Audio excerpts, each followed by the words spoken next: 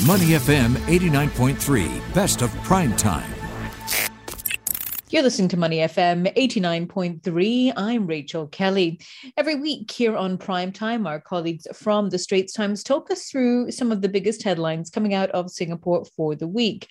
Now, in 2021, Singapore attracted $11.8 billion in fixed asset investment. That's despite challenges amid the COVID-19 pandemic. But this is still above the Singapore Economic Development Board's medium to long-term target range of $8 billion to $10 billion. Now, the projects secured last year are expected to create more than 17,000 new jobs in the next 5 years, with about 70% of these for PMETs. To tell us more, we're joined by Chu Yuen Ting, who is a business correspondent at the Straits Times. Yuen Ting, thank you so much for joining us today. Hello, hey Rachel. So tell us, EDB was able to secure about $11.8 billion worth of investments last year for Singapore. That's down from the previous year's decade-long high of $17.2 billion, but still not a bad sum given the current macroeconomic environment. Were the results surprising, though, considering that last year was meant to be a year of recovery? Yeah, so, as you mentioned, even though last year's commitments were lower, looking at a bigger picture, it's actually on par with the 5-year annual average before 2020. So EDB did highlight on Wednesday and also at last year's review that 2020's performance in terms of investment commitments was very much an exceptional year with outsized investments. And this was attributed to the cycle where every 8 to 10 years, there's a bump in capital investments from two main industries, one being energy and chemicals and the other being semiconductors. So in 2021, you didn't quite have this bump in capital investment, which is why it's not as large as what it was in 2020. But in 2021, you still had a lot of semiconductor firms investing, and this came as many of the world's semiconductor players were making commitments to ramp up capacity as a result of the global chip shortage. So, and while last year was a year of recovery, a lot of firms were still quite cautious given the general uncertainty, the surge in cases worldwide, the Delta variant, and so forth. So, generally, the companies are quite cautious, and this is also reflected in the slightly lower expected value added per annum, as well as the total business expenditure per year, which EDB noted in its review. But overall, we still see that a lot of these key investment indicators still either met or exceeded the EDB's medium to long-term targets. You mentioned semiconductors there. What were some of the other key drivers of growth for last year's performance? In terms of looking at FAI contributions, more than half of these actually came from large manufacturing projects from semiconductor and biotech firms. These are still earmarked to be very key for commitments in the coming years.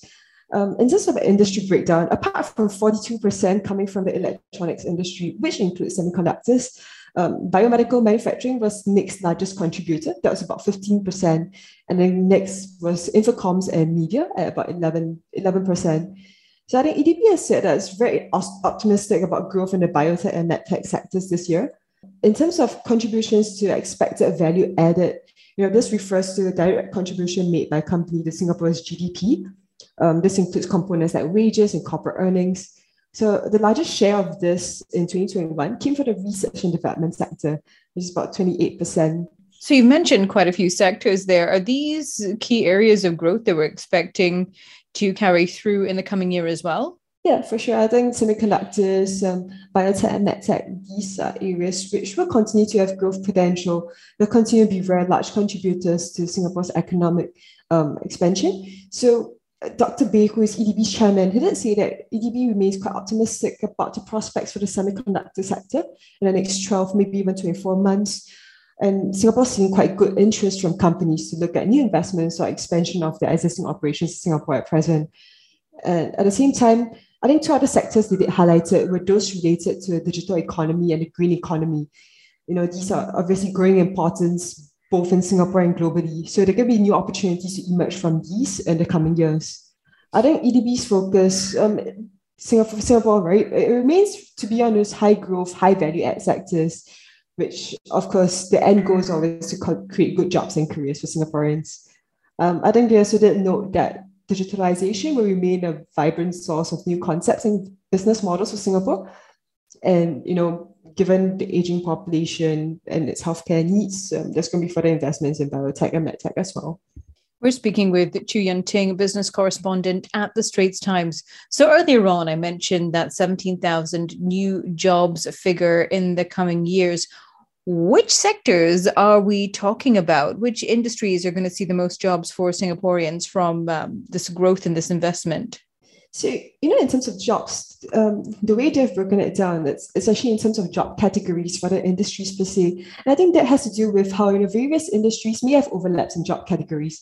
Just like, how in almost all sectors, you need a cybersecurity specialist, you need someone looking at, software engineering. So of these over 17,000 new jobs that are expected to be created in the next 5 years, as I mentioned earlier, 70% are PMET roles, and the majority of these jobs are going to be taken up by Singaporeans.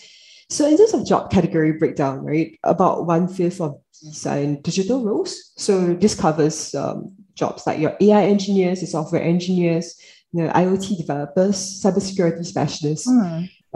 About 1/3 is production roles. Right? So this got to do with your manufacturing facilities, your process technicians, your operation managers. Another 1/3 is those working in business and commercial services. So this relates to your finance executives, your IP managers, strategic planning. And the last 10% or so, that's in innovation roles. So this covers your researchers, your lab managers, your lab technicians. And let's not forget green jobs as well. So you've covered quite a bit there, Yuen Ting. And just before we let you go, EDB has also said that the global economic climate remains uncertain in the year ahead. Global competition for investment going to remain intense. So what more can Singapore do to better position itself to attract key players and investments? So I think Singapore is quite cognizant of the fact that, the COVID-19 pandemic is ongoing, inflation is a global concern, and geopolitical tensions remain in the background. It's always going to be a very competitive environment for global investments for a country like Singapore. But Singapore's always taken pride in its reputation for reliability, stability, and political neutrality. So I think it's going to continue playing on these strengths and continue developing its innovation and tech ecosystem, the talent base here. And these are things that is continue building to secure Singapore's economic growth. Okay, well, Yuen Ting, thank you so much for taking the time to speak with us today to share all of those updates in terms of the investment that we've seen EDB attract into Singapore in the past year and what to look out for in the year ahead. Thank you. We've been speaking with Chu Yuen Ting, business correspondent at the Straits Times. You're listening to Money FM 89.3. To listen to more great interviews, download our podcasts at moneyfm893.sg or download our audio app. That's AWEDIO. Available on Google Play or the App Store.